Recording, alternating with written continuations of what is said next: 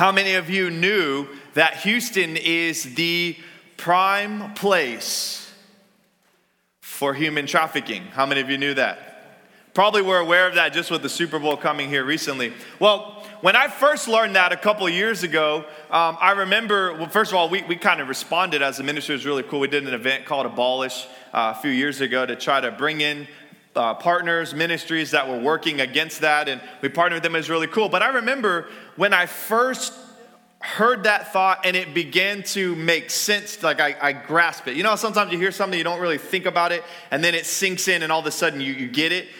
When I got it, I got mad, obviously. I was upset. And then I thought, okay, I'm going to get a group of guys, and no one's going to know about this. But I'm going to get a group of guys, and we're just going to go on secret raids at night, and we're going to bust in these places. We're going to knock these fools out, and we're going to rescue all of these girls. And I know it sounds kind of funny, but the reality is I was genuinely serious. I thought, man, so they used to tell me that you could go, and I think you still can, you can go on tours in Houston, and they will show you where the different places are. And I remember just, are you kidding me? Like, how do we know where they're at and we still can't do something about it? And so that bothered me so much. And so I said, okay, I'm going to get some guys together, we're going to go to raid. Now, we didn't do that because I talked to one of my police buddies and told me that wasn't a good idea.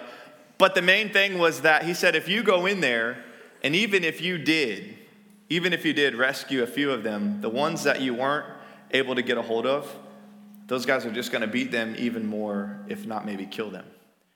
And I remember just thinking, I don't know what to do. So then we created Abolish and we did an event to try to do something. But my point with all that is, when I think about that, my response was, I wanted to go in with power and with strength. I wanted to kick in the door, knock a few guys out, because that would kind of be fun knowing what they did, but knock them out, but more importantly, save these women, these children, whoever, and bring them out. I wanted to use power and strength. And that's typically how humans respond, especially guys. We want to do things with power and with strength. When we have a plan, when we need something to be accomplished, we want to go in strong, and we will go in hard, and we want to make sure it gets done. But the reality is that's not how our God works. He can, and at times he might, but our God, his power is perfected in weakness. He operates differently. In fact, it's one of the ways we can see God's true sovereign hand, his true providence, because when he wants a master plan to unfold, he doesn't have to come in with power and just kill everybody, though he could if he wanted to, but he can take even a little baby and flip the whole plan upside down. 2 Corinthians tells us that God's power is perfected in weakness. How marvelous is that? How crazy is that? And that's what we're watching unfold right now in Exodus.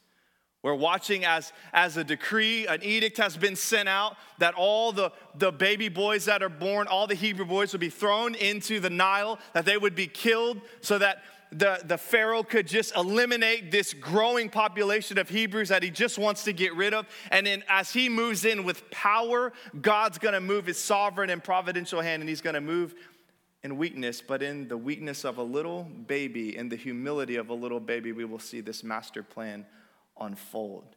It's such a cool, beautiful story. And this is what we're watching. So, Exodus 2.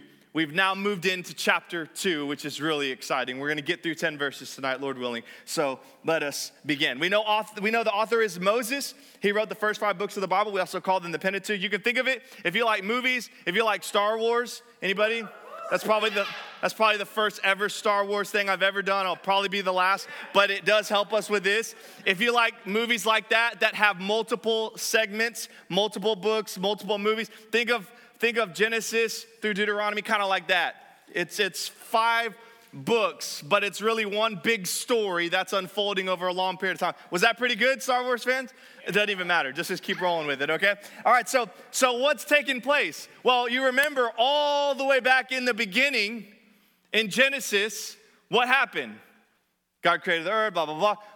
But then man entered in sin by one wrong move.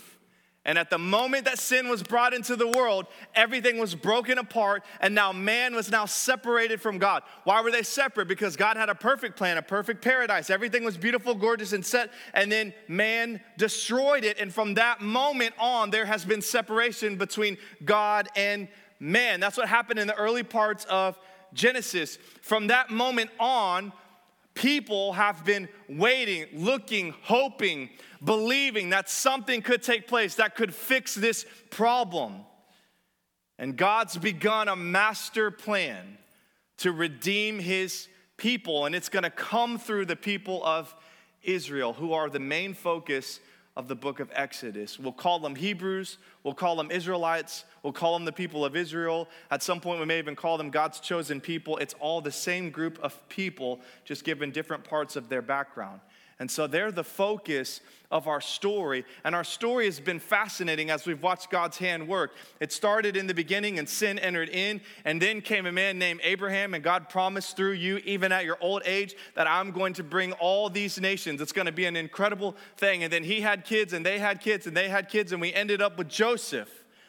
And Joseph was right at the end of Genesis, and Joseph made a way to not only save the people of God, but to move them into Egypt, to free them from the drought and all the things that they were struggling with. And so Joseph made a way. Now here are the people, but Joseph passes away. And so now the Pharaoh that's in charge, he's kind of chosen to forget Joseph and all the great things he did. And he's ready to get rid of these people, the people of God, because there's just too many of them and it threatens him. By the way, it's interesting if you serve in any kind of leadership capacity, one of the things that probably is the most dangerous thing to a leader is the idea that the people that are supposed to be following you aren't following you.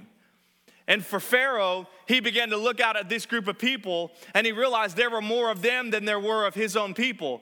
And he's supposed to be the king. He's supposed to be the leader. He's supposed to be in charge. And he looks around and he says, all of these people, not only are they not really following, of course, they're doing what we're saying because we're making them, but not only are they following us, they haven't even integrated into the people. They've stayed separate the whole time because they've been slaves. Another beautiful picture for us that we are in the world, but not of the world, that even in the midst of all the darkness, we still fight to stay separate because we are the people of God. And so now we enter into a moment where a baby's going to be born. Here's the verse you need to hear just so that you can make sure you understand where we're at. In chapter 1, verse 22, this sets the stage, the backdrop, if you will, for where we're going. Then Pharaoh commanded all his people, every son that is born to the Hebrews you shall cast into the Nile, but you shall let every daughter live. So that's the backdrop. That's the edict that just went out. So all the babies that are Hebrew, that are boys, they're going to be thrown into the Nile, okay? Now we pick up. Here we go, verse 1. It says, now a man from the house of Levi. Stop. Right there. Super important, super powerful, but we'll talk about it in many, many weeks, okay? So just remember that later on. It's going to come back later. You'll probably still forget, but don't worry about it. Just roll with me. Here we go. So a man in the house of Levi, again, very important, went and took as his wife a Levite woman. The woman conceived and bore a son, and when she saw that he was a fine child, she hid him for 3 months. Okay, let's pause. Lots happening. First, these two people get together. They have a baby. Okay? They're both from the tribe of Levi. Just remember that for later. They have a baby. Now, what happened with the baby? Because it was a boy. What was supposed to happen? Test. Yeah, they were supposed to throw him in the Nile. That was the new law that had been passed. That if you have a baby boy and you're a Hebrew, that child goes into the Nile. How fun is that, right? How exciting. No, that's sick. That's disgusting. But that's the story. But yet, what happens? They have a child and they see that he is fine. So the mom, she hid him for 3 months. Now, let's talk about this for a minute. First of all, they have a baby. They see that the baby is fine, so they choose to hide him for 3 months. Now, there's some debate over this, and we just don't have time for it, but some debate over why did they decide to do this? Were they able to see? Did maybe God speak to them and tell them the plan that was going to happen with this child when he was born? So that's how they knew? or maybe they looked at the child and genuinely he was actually beautiful or gorgeous or whatever word you might want to use. And when they looked at him, they saw something unique, and because of that, they responded. Now, here's the thing. The first one is good. That makes sense. That's fine. If that was the case, maybe God spoke to them and revealed it. But if that didn't happen and they just looked at the child and the child was beautiful and that was all they needed to keep the child, that's kind of weird to me. Because what if you have a baby that's not beautiful? Do you throw him in the Nile? So there's some debate as to where it could be. Here's what I think. I think it's simple. I think they had a baby. They looked at that baby, and just like God looks at every one of us, they saw that it's a baby, and a baby is a good thing. And so they kept it. Now, don't get all excited. Don't go out and say, oh, Chad told me this is how it is, and fight everybody that doesn't agree with that, because it doesn't matter and we don't care. The reality is that is true.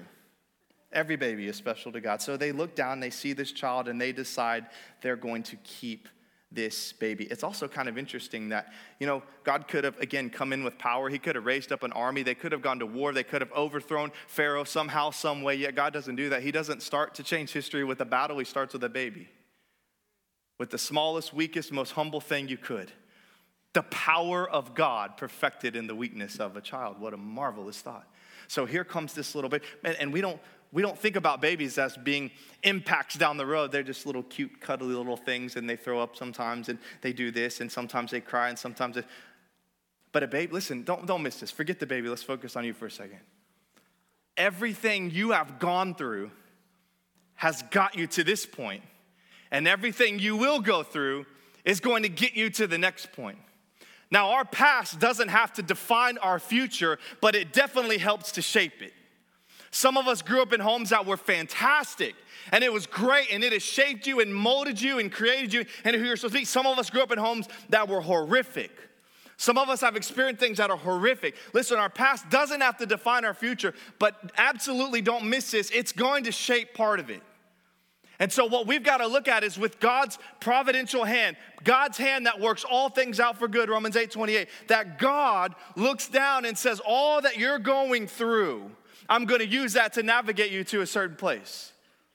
It's important that you get that, because so many people spend so much time being angry about their past and the things that they went through, and I just can't believe this happened. Why would God let this happen? Or they got all these things, and the reality is not everything's great, and we get that.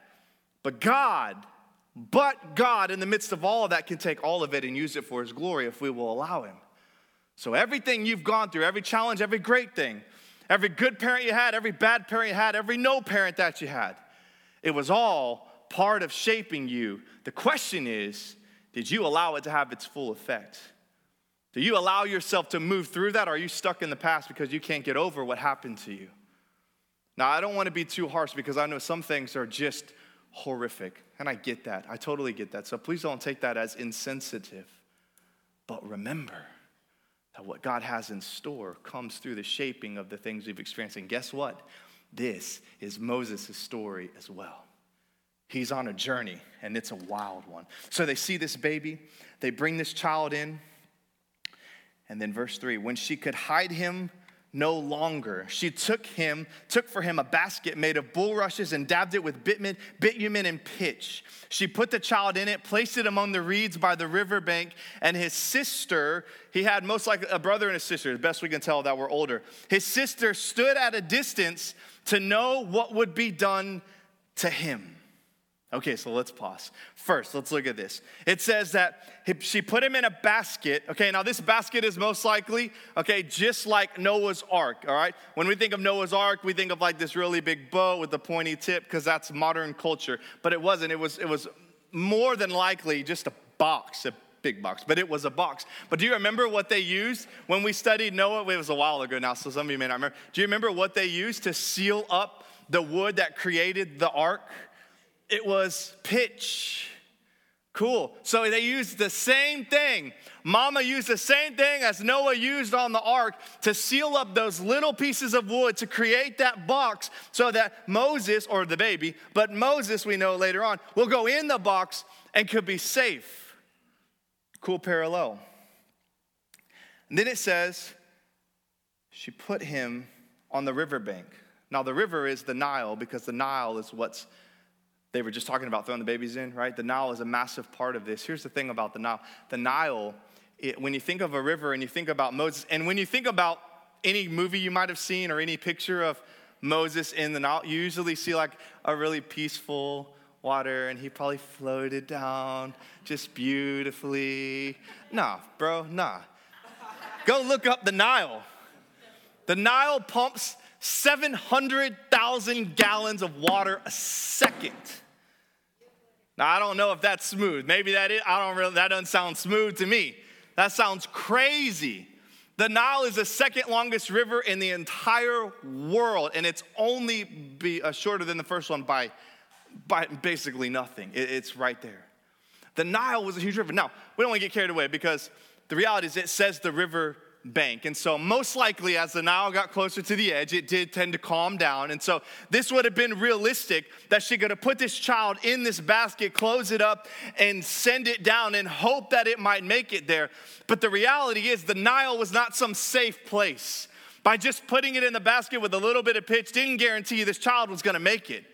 This was still incredible faith that they had to have to move through this situation. But there's the reality. So here's this little box. She puts it in. And I also think it's interesting. We don't want to read into stuff too much because I think you can get in dangerous places when you do this. But here's something that's interesting. Watch this. Don't turn here, just listen. 2 verses. Hebrews 11:23, just listen. By faith, Moses, when he was born, was hidden for 3 months by his parents because they saw that the child was beautiful and they were not afraid of the king's edict. File that away for a second. Acts 7:18. This is Stephen talking. Until there arose over Egypt another king who did not know Joseph, he dealt shrewdly with our race, talking about the time we're reading right now. He dealt shrewdly with our race and forced our fathers to expose their infants so that they would not be kept alive. At this time, Moses was born, and he was beautiful in God's sight, and he was brought up for 3 months in his father's house. And when he was exposed, Pharaoh's daughter adopted him and brought him up as her son. Did you notice what wasn't in there? What wasn't in there? The river. I didn't mean to yell at you. I just got excited. The river.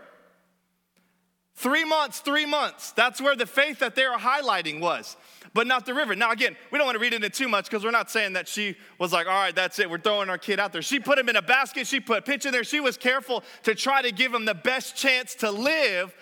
But the reality is their faith was in the first 3 months because for 3 months, listen, here's the thing. I'm a father, so I think I can speak to this, all right? And I have a wife. This is more about her than me, but we'll set it up now.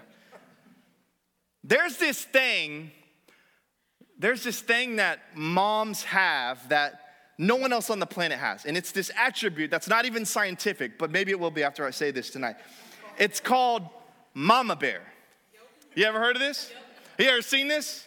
If you stand in front of this, you done. That's good. She knows what's going on. Mama bear is when a mom that has a kid, you got that too, when a mom goes psychotic because somebody jacked with her kid. When it's not just any crazy woman, because that's not what we're talking about. We're talking about a sane, peaceful woman like my beautiful wife, Sarah. See how I did that? That was good. When a sane, peaceful woman all of a sudden loses her mind because someone jacked with her kid. Don't do it. Yeah, don't. Even the dads know, like, you're on your own. Have fun. See you later. I didn't do that. They'll look at you like, are you going to do something other? No, I'm going to watch you go down because that's your own fault. There's just this trigger. It's probably God wired. I don't know if it's scientific, but it is what it is. There's this thing that moms just have that they protect their kids. They take care of their kids. They love their kids. I know not every mom is perfect, and I understand that there's some situations that this isn't true, but the majority of women, when you have a child, there's just something inside that if it ever happens, it's like this safety mechanism that goes in to protect your kid. Now, why am I saying all that? Because I just have a hard time believing the Hebrews were throwing their kids in the water. I just have a hard time. Now, again, that's not biblical, so don't run with that and write a book on it. I'm just saying that to me, I just don't see that happening. I don't see it. So what that means is most likely there were people checking. When the king made that edict, everybody was a part of it, whether they wanted to be or not.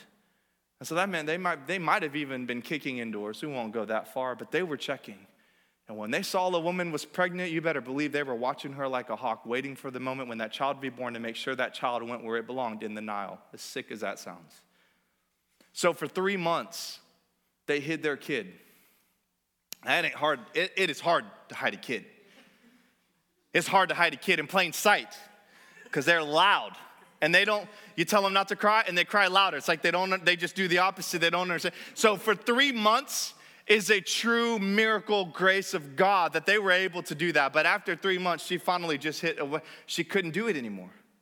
Couldn't hide the kid anymore. What are you going to do? Eventually the kid's got to grow up. The kid can't live in the home forever. And so that's the moment that they hit. So she puts her child in the basket, hoping for the best, and sends the sister down the bank a little, most likely because mom couldn't watch. I mean, could you imagine finally getting to this point where you have to take your own flesh and blood and put it in a basket, even though maybe it'll make it, but you don't know what's going to happen at the end of the story. You're just dropping the kid down the Nile, praying God will do some miraculous thing.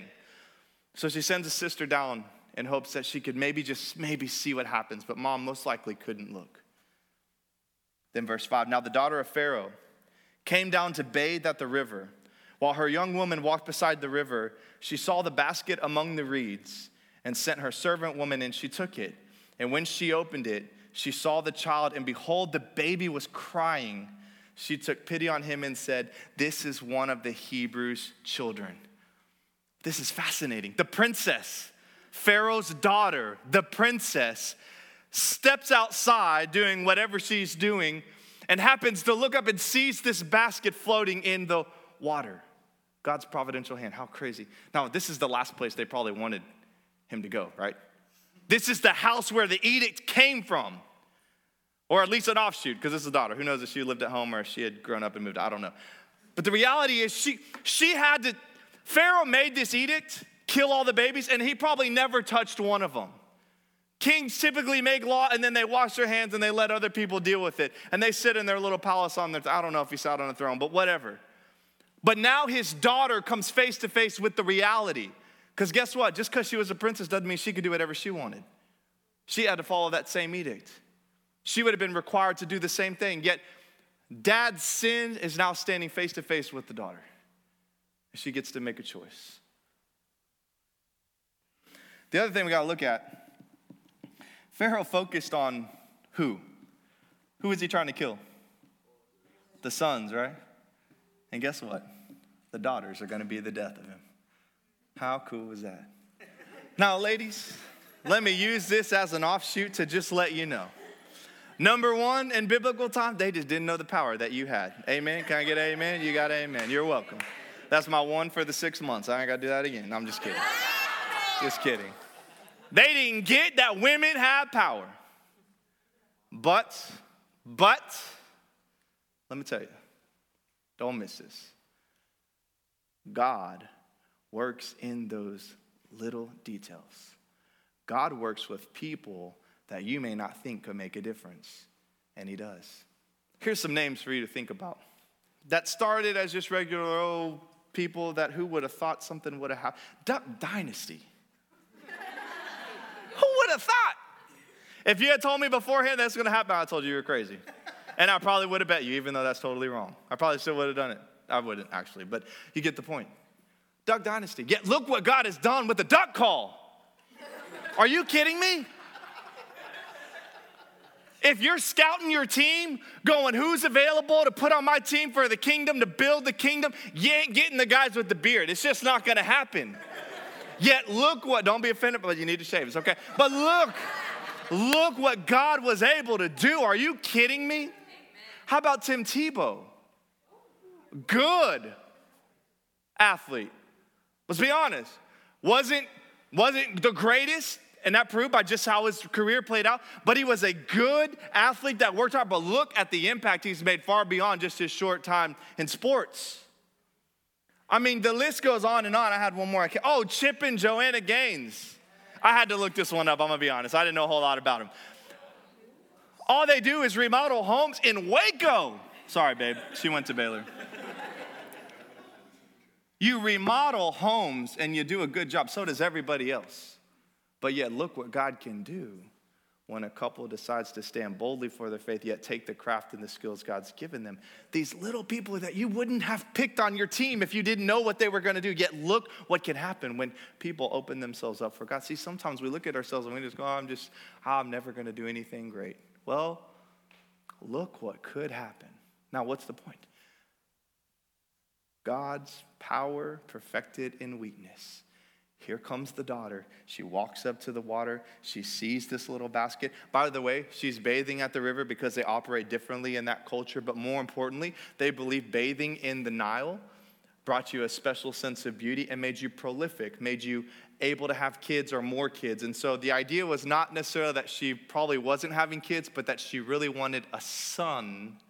Remember why? Because it's the sons in biblical times that the name carries on with. That's really still true today.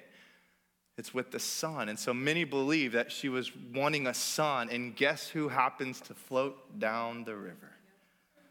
God's providential hand. So she's out there bathing, doing all of this stuff. And this was there were no guys here. This was a special setup place. So that's why the sister would have been able to get close to see what was happening. Then verse 7. Then the sister said to Pharaoh's daughter, "Shall I go and call you a nurse from the Hebrew women to nurse the child for you?" Because it's not her kid, right? So she's not going to be able to nurse. So what are we going to do? Well, the sister steps in. I got a solution. Should I call a Hebrew to nurse for you? And verse 8, but the Pharaoh's daughter said to her, "Go."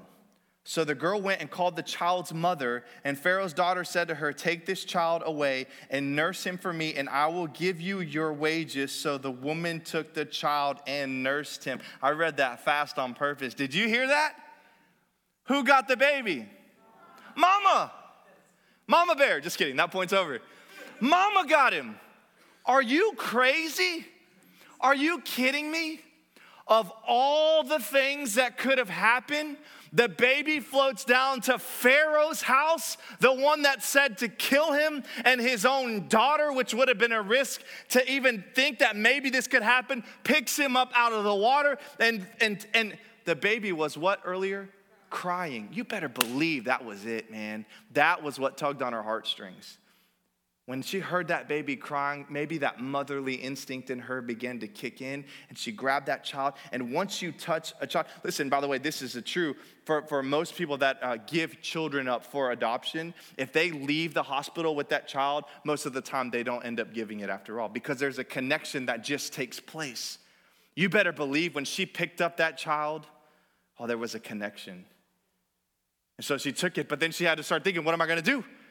I can't nurse this kid. Now, on this day, she could basically have whatever she wanted. So what did they do? They called one of the Hebrew women because they knew it was one of the Hebrew children. And the sister steps in, goes and calls mom. Mom's going to get paid for the next 3 to 12 years to raise her own kid.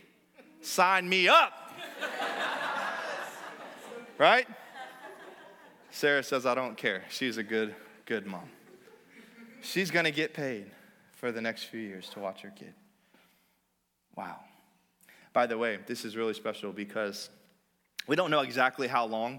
3 would have been the minimum because that's when a child at that time would be weaned off of feeding from his or her mom. But 12 really would have been the age when they would have started school, which we'll learn about in just a second. And so there's a really good chance it's in the neighborhood of 3 to 12 years that she's going to get to spend with her child, and most likely on the later side, not the earlier side.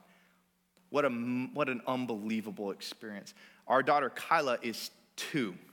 Gonna be 2 next week. I knew that. I was just kidding. Gonna be 2 in 1 week. Do you know how much she has learned in 2 years? It's unbelievable. And by next year, or even by 4, 5, I can't even imagine all the things that are going to be able to happen. Can you imagine the kind of impact she could have had on her son in those few formative years? Are you seeing God's hand through all of this? Baby down the river, Pharaoh's daughter picks it up, brings it into the home, then gives it back to mom, pays mom to take care of the kid so that he can get raised up and get the nutrition he needs, but also be taught about the one true God that he will stay faithful to all the way to the end. Listen, this is the only way this could happen Because not only is he going to grow up in mom's home until whatever, let's just say the age of 12, then at 12, guess what's going to happen? She's going to send him back because that's what she was supposed to do. And now he's going to spend age 12 on to adulthood in the Egyptian home. But in this home, he would be considered royalty because he's the son of the princess. So he's going to get all of the things that royalty would have got. He's going to have all the education. He's going to get the language. He's going to learn how to play sports with them, archery, things like that. He's going to learn about war. He's going to be raised up in all of these elements. And guess what? That is going to be the key to his leadership down the road. He would learn from the princess, math, and all of those things. But from his mom, he would learn about his God. And with the two together, he became the Moses that we'll be reading about for the next few weeks. Only God could do that. He wouldn't get the training if he stayed with mom. And he would never learn about the one true God if he was only with the princess. Wow. It's incredible. Incredible. Verse 10, last part. When the child grew older, she brought him to Pharaoh's daughter, and he became her son. She named him Moses because she said, I drew him out of the water.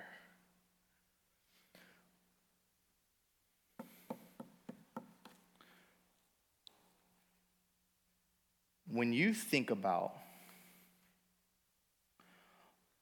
we're in the first 10 verses. When you think about all of the moving parts that God worked together, does it give you a little encouragement that maybe some of the stuff you're going through might just be a part of a bigger plan? Can you imagine? You birth a child, you hide him for 3 months, you finally get to a point where you can't do it anymore, so you do what you know, the only thing you think you can do, but you try to protect him the best that you can. You put him in the little ark, and you float him down the river, and he just happens to land in the one place you didn't want him to go, but you didn't realize that was the one place he was actually supposed to go, and because he went not where he wanted to go or where she wanted him to go, but where he was supposed to go, he ended up getting the training he was supposed to have so that eventually he could be the leader that God needed him to be. Sounds like life, doesn't it? We just get to see his end story. We haven't seen yours yet. We have to just trust that God's working. Here's how I want to close. One big thought that I think is important to connect what Moses went through and what he's going to go through in the coming years. So we're going to jump pretty far ahead in his life over the next few chapters. Moses would have grown up in that palace, or that offshoot of the palace with the princess. He would have had the things that royalty would have had. He would have had anything he really wanted. Yet Moses is going to stay committed to God all the way through. He's never going to let the stuff that he has keep him there. He never gets comfortable and he never conforms to that environment. He learns from it. He grows from it. You better believe he received incredible training, but he also received some false teaching. Hey, sound like college to you? Yeah, that's what it's like. But you don't boycott college because there's a couple professors that don't believe in God. If you did, you were wrong. No, you go anyway, but you understand that I'm going to take a couple of these things with a grain of salt, but I'm receiving the education that I need. Moses is going to have that same experience. But unlike most Americans and unlike even most Christians, Moses isn't going to become comfortable with the place that he's in because he realizes that where he's going is much more important. And Christians, we've got to hear that. Because listen, you and I, we're just too comfortable here. Maybe we don't have all the riches of a palace, but we sure do have a lot of stuff at our disposal. And it's pretty easy to get comfortable with this world. And as soon as you become comfortable with this world, you stop thinking about anything that waits ahead of you. And it's a challenge. And some people say, well, the Bible isn't relatable. Yeah, it is. Moses had all kinds of things, and so do we. Just go on a mission trip just across our country lines. Visit some other nations, maybe Bogota in a couple months, just saying. Visit some other nations and see what they have and what they experience, and then come back and say, we don't have anything here. I'm broke and poor. No, we are so blessed here. It's unbelievable, but we're so blessed that it becomes dangerous because we can get comfortable. And as soon as we get comfortable, we stop thinking about what's waiting ahead of us. God has called you and I to live separate. We live in the world, but we're not of the world because he has something waiting for us.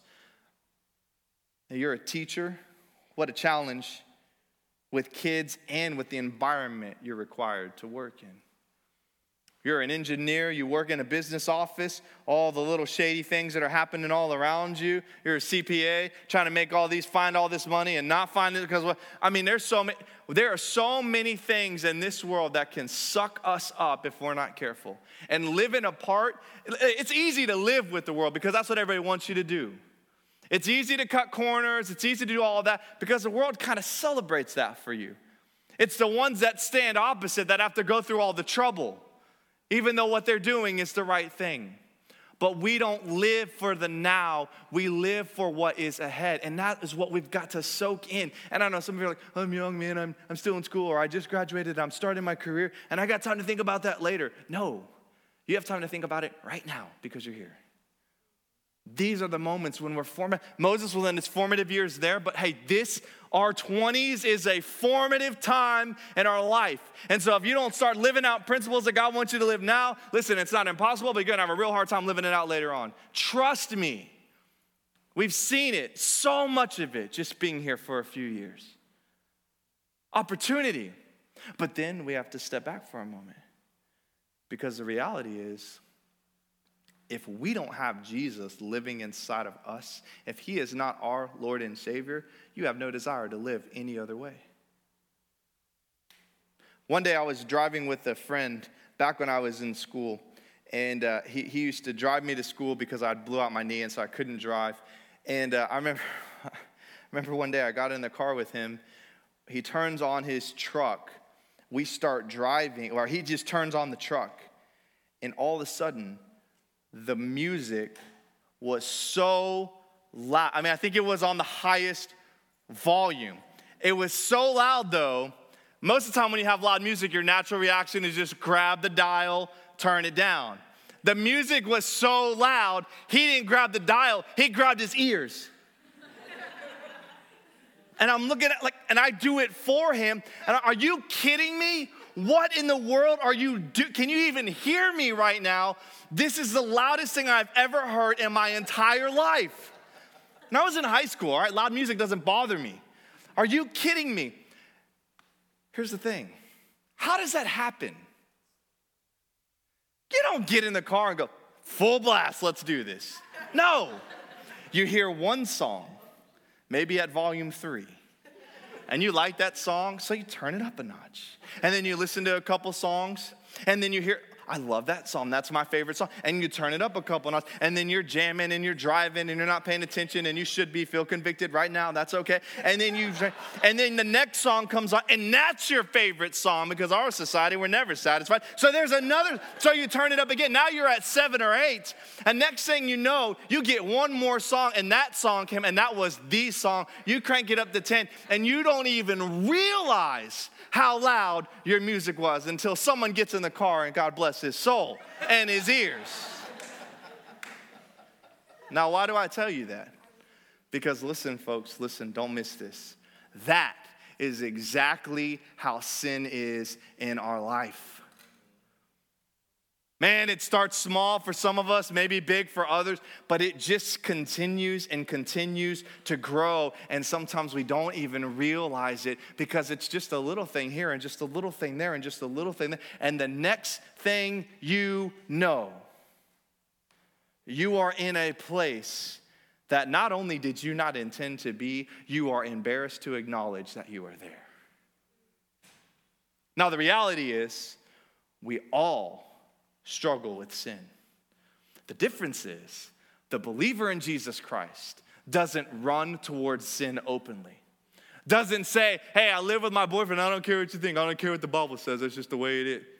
Doesn't say, oh, I love weed, so I'm just gonna keep smoking, but I know it's all right, I'll just move to Colorado, maybe it'll be better. And that's not a believer. At least a believer that gets it. A believer in Jesus Christ says, I'm gonna pursue the things of God. I'm going to do whatever I can, no matter what I can, no matter how hard I can. And I know that I'm going to fall because I'm imperfect. But when I fall, I'm not going to sit in a little pity party or say, well, that's it. I'll just go back and enjoy the things of life. No, but I'm going to get right back up and I'm going to say, Lord, I'm coming right back for you and I'm sorry. Please forgive me. I want to do this and I want to do it right. Why? Because I love you and I know that you love me. Listen, the unbeliever or the believer that doesn't get it is the one that runs towards sin, doesn't think a thing about it, openly pursuing it. And you go, well, that's not me. Well, I hope it's not, but maybe you need to ask yourself about some certain categories that you filed away in the doesn't really matter zone.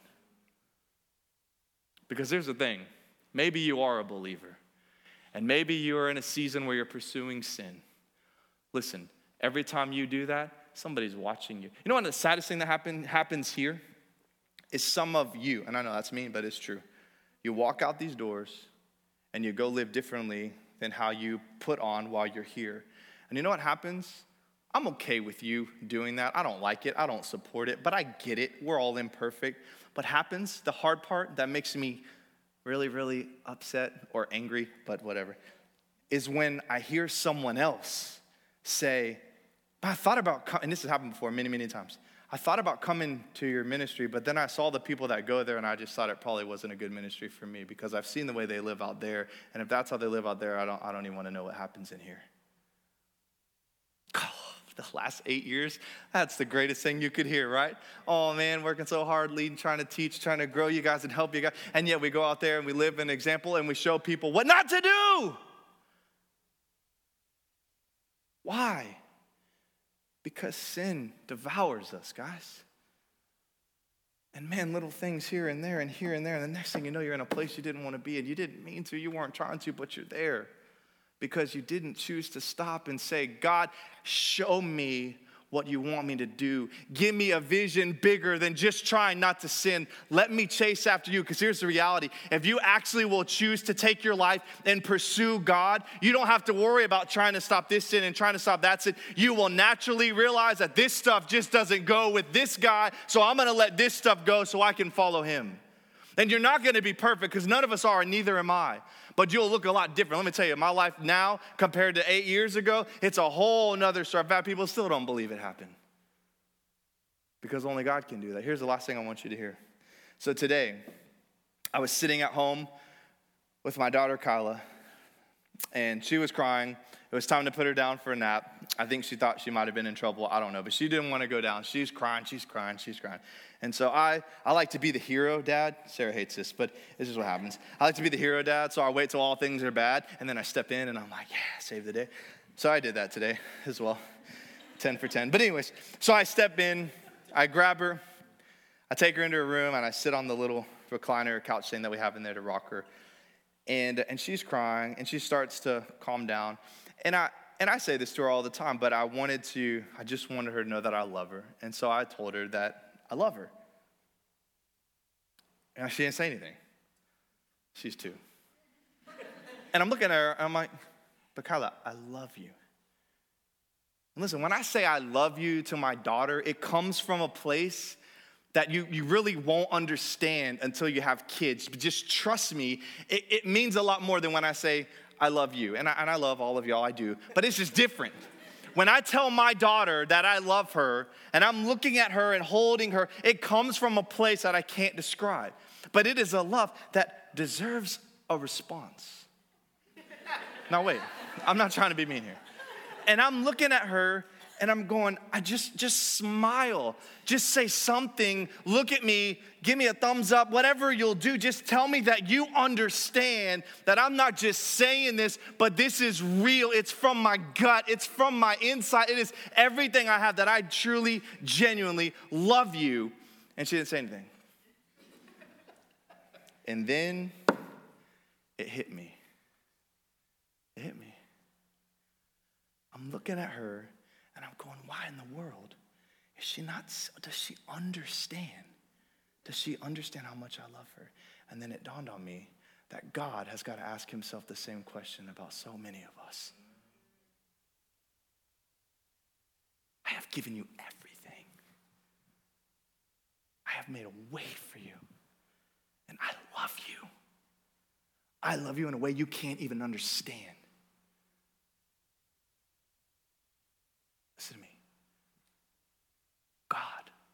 loves you. We don't live a life of trying not to sin so that we can get his love. That life, that obedience is a response because of the love he has for us.